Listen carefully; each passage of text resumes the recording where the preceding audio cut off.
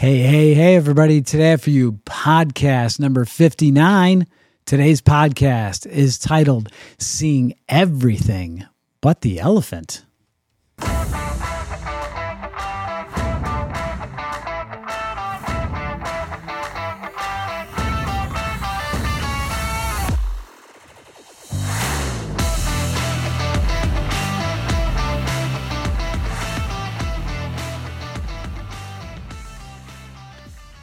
Hey, everybody. Welcome to this week's edition of your weekly Limitless Life Network podcast. I'm Dr. Pete Lombardi, and this is my beautiful wife, Sandy, right here next to me. And we're here bringing you the Limitless Life Network podcast, where we flesh out the limitations that are preventing you from reaching your goals and living the life that you were called to lead. And we always want to start off the podcast by thanking our listeners. That's you, if you're listening. Thank you so much for taking some time out of your day to listen to what we've put together for you today. And I do believe this is going to be very helpful for many people. And I would appreciate that you pass it on, if you could, to other friends and family and coworkers and acquaintances or whoever you have on your contact list, because I think this can make a really positive impact and change in people's lives going forward, because this is a topic I think that we can all struggle with at one point or another, and we need a way to get past it to, like I said, strip away limitations, right? So like, follow, share, hit the subscribe button, and let's get on with the show. So seeing everything but the elephant. Okay, here's the backstory. Last week seemed to be the week that I had a bunch of conversations with different people dealing with chronic health issues.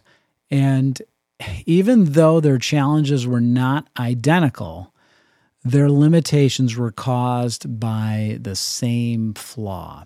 And their attempts to overcome their actual problems will always end up falling short because of this major missing piece to their potential story of triumph. Okay? So this is probably the most common and most poorly addressed issue, not only in healthcare today, but in many facets of life. So it is the proverbial elephant in the room. So here it is. It's a condition called myopia, nearsightedness. And that's where we are so focused on our immediate pain, and that we can't really seem to stop excuse making and looking for sympathy and so forth. And, we just never seem to take the right action steps that are necessary to fix our problem, whatever it might be. We'll try a lot of things that might be easier but not effective. Or mildly effective. And the ones that are mildly effective are the ones that are almost the worst, because you think you're fixing the actual issue, but all you're doing is kind of band-aiding it and just kind of kicking the can down the road, as we say. So step number one, or point number one, is to identify the elephant. Identify the elephant or elephants in the room. So the question is, how do you go about doing that? Who can help you? How can you figure out what it is that you're blind to, that you can't see? We brainstormed this a bit before we came live, and we had some discussions of things very real in our own personal lives. And one thing we came up with is that it's usually the person closest to you, a spouse, family member, that can easily identify the elephant in the room that you're ignoring. We often miss them ourselves. And I was saying to Pete, like, sometimes I think he wants to just vent about things that are frustrating to him. And because I might make a suggestion and he doesn't act on it. And I think, well, I won't harp on that. I won't bother him with that. He's not. And I think, well, he must just want to vent. He doesn't want to fix it. Doesn't want me to help him fix it. But as we talked it out, he's like, well, if I I'm seeing all of the work behind that first step that you suggested. And we're like, yeah, that's it. Like, I might say, well, I don't know, you need to say, put an ad out for, you're always hiring, right? When you're running a business, looking to fill different positions. So that's an easy step for me to say, well, put an ad in Indeed, right? It doesn't take long to create an ad, but in his mind, it's all the steps after that. It's screening, it's interviewing, it's then training and investing, hours and months into a new employee. So, personally, we see all the work that we've experienced before after we take that first step. So sometimes we don't even take the first step. Right. Yeah. That's a great way. Are you just venting, or are you serious about fixing the problem? And, when it comes down to it is that it's an issue of two different pain points, right? The pain that you're sitting in with your problem that you're venting about, but then the work to fix it is usually, if you're not doing anything, you're seeing more pain there in the work that you're not doing to fix the actual problem that it's causing you pain. So, you've got to pick your pain, and one is short-term and one is long-term. One is nearsighted, the other one is farsighted. So we have to get some healthy perspective and get our vision in alignment, right? Or go see an eye doctor so that you can get the right prescribed eyewear to see both sides of the coin here, or to see both the things that are immediate and then the things that are in the future as far as work goes. Yeah. So that's huge. Point number one. Point number two is take extreme ownership. And this is the title of a book written by Jocko Willink. And Jocko is very well known today, has his own podcast. I think it's called Jocko, because that is such a cool name. I don't know who names their kid Jocko. Don't even know if that's his birth name or not, but super cool name. But Navy SEAL, and it goes out and writes this book, and he goes out and speaks to all kinds of business leaders in the world. And but the point is that you can't make excuses for anything. You have to take 100% ownership. But if you do something wrong, you have to own it. You have to take full responsibility. And imagine if everybody did take full responsibility for their problems, that they didn't just want to make excuses and pass the buck, but ultimately it all comes back to you. So the problems that you're sitting in today are typically, you've brought yourself to that position, and that's a hard pill to swallow in some cases. And maybe you can massage your way around saying, "Oh, it wasn't really me; it was my bad luck, or something happened to me." But ultimately, what are you going to do about it? Here you are, you're sitting in this mess, or maybe it's not a mess, but maybe it's something that's uncomfortable to you, that you want it really fixed. Ultimately, if you could wave a magic wand over it and it went away, you'd be super happy, right? So who's going to do it? Is somebody going to come along and fix it for you? Or are you going to have to take some action steps? So, you had another point about this that is super important too, to take ownership over. All right. I was thinking okay, now you've identified an area, right, of an elephant. Who or what are sabotaging you from taking that first step? And if we use food, right? If you need to cut certain foods out of your diet, well, who keeps bringing them into your home, or presenting them to you? And we were saying, often food, there's so many emotions around food, and it can be out of love, someone's wanting to make you things, bake you things, right? But that's sabotaging. So how do we bring along those in our circles to support our first step in our action plan, rather than lovingly sabotaging us? Can they get on the same wagon that we're going on, and make that change for themselves as well? So much more powerful. I know when you and I have tried to do a cleanse or something like that, where it requires extreme discipline, so much better if the house is doing it. Oh yeah, 100%. And it made me think of if you knew somebody that was struggling with alcohol and they had a bad day, you wouldn't say to them, "You know what? why don't I just make you one of your favorite drinks? Right. Let me just mix up a Manhattan or something like that let me just make you this one drink. You can just have one tonight because you had a rough day.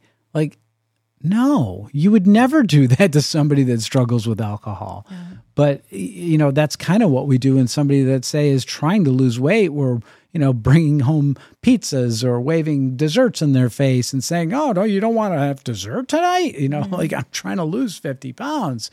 Like, how am I going to do that? Oh, one won't kill you, Right. Yeah, it Instead, will. coming along like, hey, let's go for a walk together where Right. we're spending time and conversing and finding comfort that way in a positive, Yeah, that's great.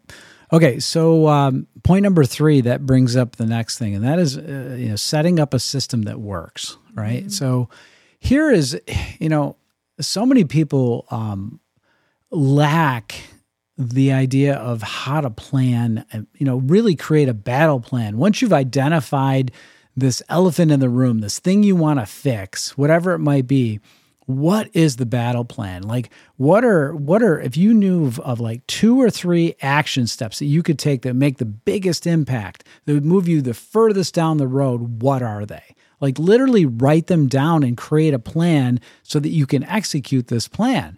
And the other thing that really gives it a lot more teeth when you start to literally put pen to paper or type this out on your devices is that it creates some metrics, and metrics are measurable outcomes, right?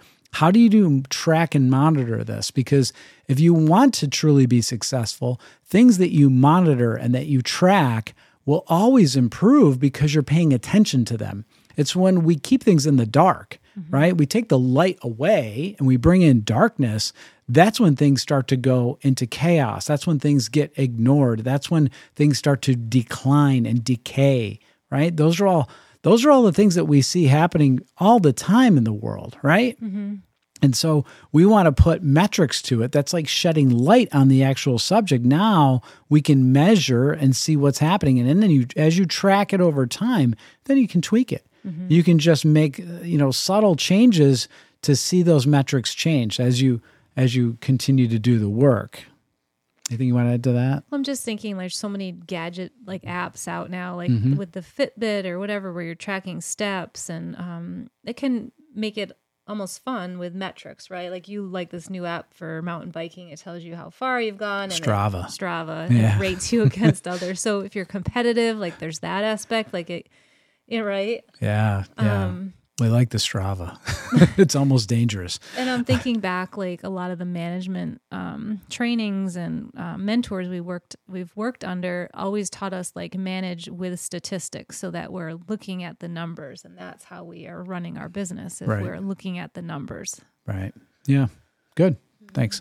So point number 4 brings us up to kind of the fuel to this whole thing, and that is continuous motivational reminders. So, there's been all kinds of talk over the internet for years about the why. Simon Sinek had a TED talk that was about the why and what is your why, find your why, getting clear on your why. And really this is your motivation. This is the thing that makes you do, why do you want it? Why is this important to you? You've got to understand what that is. Like, say somebody's trying to lose 100 pounds. Like, why do you want to lose 100 pounds? Is it because you want to look better? Is it because you want to not get sick and die early? Are you just trying to, it's got to be something that is inspiring to you, that's extremely motivational. Because if the why is not that important, then again, that whole idea of pain versus pleasure, like that short-term pain, like I don't want to feel that short-term pain because the long-term pain is down the road. I don't feel that yet, so I'm not going to feel the short-term pain now. But if I deal with the short-term pain now, in other words, if I'm motivated enough to step up to the line and do this, then down the road, I won't have that long-term pain. Mm-hmm. I'm mitigating that damage down the road by dealing with it now, right? So, but you have to have something that is lighting a fire under your butt, so to speak, right? And I said continuous motivational reminder. So this is important too, is that it's got to be in your face. You've got to, you can get inspired and motivated today, and then tomorrow not be motivated at all. And you can be motivated in the morning, and then by lunchtime, it's like the sky is falling again, and you just want to put your head under the pillow and go back to bed. Mm-hmm. But why? What is your why? Like what is going to push you through that? I was telling you, Sandy, earlier in our preamble about when I ran track and field in high school, and I'll never forget my freshman year on varsity track, and we're waiting for the first meet to begin, and the coach calls us all together, and he starts going through the list of events, and he tells you what you're going to be doing, right? So he says, the 800, and he names my name off, and I'm like, oh no, I hate that race. It's painful. It's so uncomfortable. It is so hard to run a half mile as fast as you possibly can. It's one of the toughest races in track and field.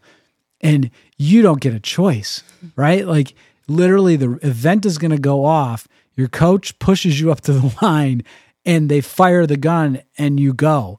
But you're full of anxiousness. You're full of adrenaline, and you're scared, and you're thinking all these different things. But you do it, and once the gun goes off, it all kind of goes away. And at the end of the race, you're like, "Oh my gosh, I'm glad that's over with." One, mm-hmm. And two, the more times you do it, what happens is that you actually get better, right, and better and better. So. I think and what I'm hearing a takeaway is do it scared, do it anyway, right. Do it anxious, do it. You just need to do it.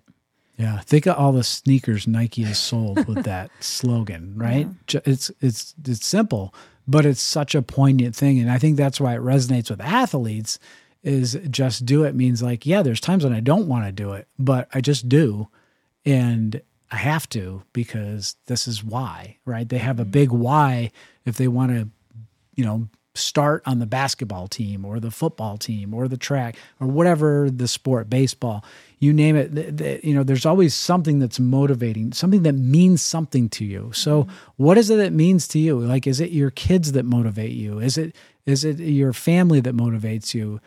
There's something that's driving you to do something, and you've got to find that and then revisit it as often as possible. Not once in a while, but as often as possible. And I think about posting notes in your bathroom, putting them on your refrigerator, putting them in your car, your place at work, wherever you go, that you have a constant reminder is such an important thing. So. Another thing that comes to mind is giving permission to be held accountable to your spouse, to your family, and giving them permission in that you're going to receive it in love and that it will be given with love, because I think we're setting ourselves up to win if we give permission to work with those around us. Yeah. And that is, that's something that I've had to really get good at, is taking criticism when I'm not at my best. But if you can take it and own it, that's point number 2 again, own your critics, right? Own what they say. I mean, if it's coming from somebody that, there's a lot of critics in the world, just somebody bashing you on social media, don't worry about those people. But if it's coming from my wife, I'm going to listen and I'm going to take it and own it, because that's the only way I'm going to get better. Right. Okay. So that's, continuous motivational. That brings us up to point number 5. Mm-hmm. Yeah. I know it's sad. The podcast is almost over. Okay. So let's bring this one home. This one actually came from today's reading, my daily reading that I'm doing out of a book. And it talks about when the Israelites were coming into the promised land, and they sent some scouts in, and they came back with some grapes, and it was the first fruits. And this was a sign that what was promised to them was available in this land. It was the first fruits. And what had ended up happening is that they didn't go in and occupy this promised land, even though there was these signs that, oh my gosh, it's good. This is good and it's for you. Mm-hmm. But instead they let their fears overcome the evidence that there was something that was good for them. And this is point number 5 in the takeaway is don't believe your fears. Don't believe in that future work that's difficult, right? Don't, but it's hard. I really struggle. Don't describe the struggle. Describe the success. Show me the fruit, right? Like what is the fruit? What is the evidence? The evidence is that you can overcome things, that you have overcome things, and that you have done lots of work, and that you have been very disciplined in other areas of your life. It's just this area, you haven't applied that same level of focus and intent. So get intentional, stay focused, and look at the evidence. Look at the body of work that you have in your lifetime of the things that you have been successful with, that you have been disciplined with. I love that. I think if you're thinking about, say, weight loss, right? That's a common issue for so many. And you're only seeing that's an area I really struggle in. And I love what you said. Look at another win that you've had in a completely different area of your life. You can succeed, and you did it there in that area, and look at the steps you took, the discipline it took, and then apply it in this area where you think you can't. Right. Yeah, you have a proven track record. It's somewhere else, right? In another discipline, you have been wildly successful. Apply that same level of intention and focus. You'll be wildly successful in anything that you want to do, but you have to define the elephant in the room. Good. Okay.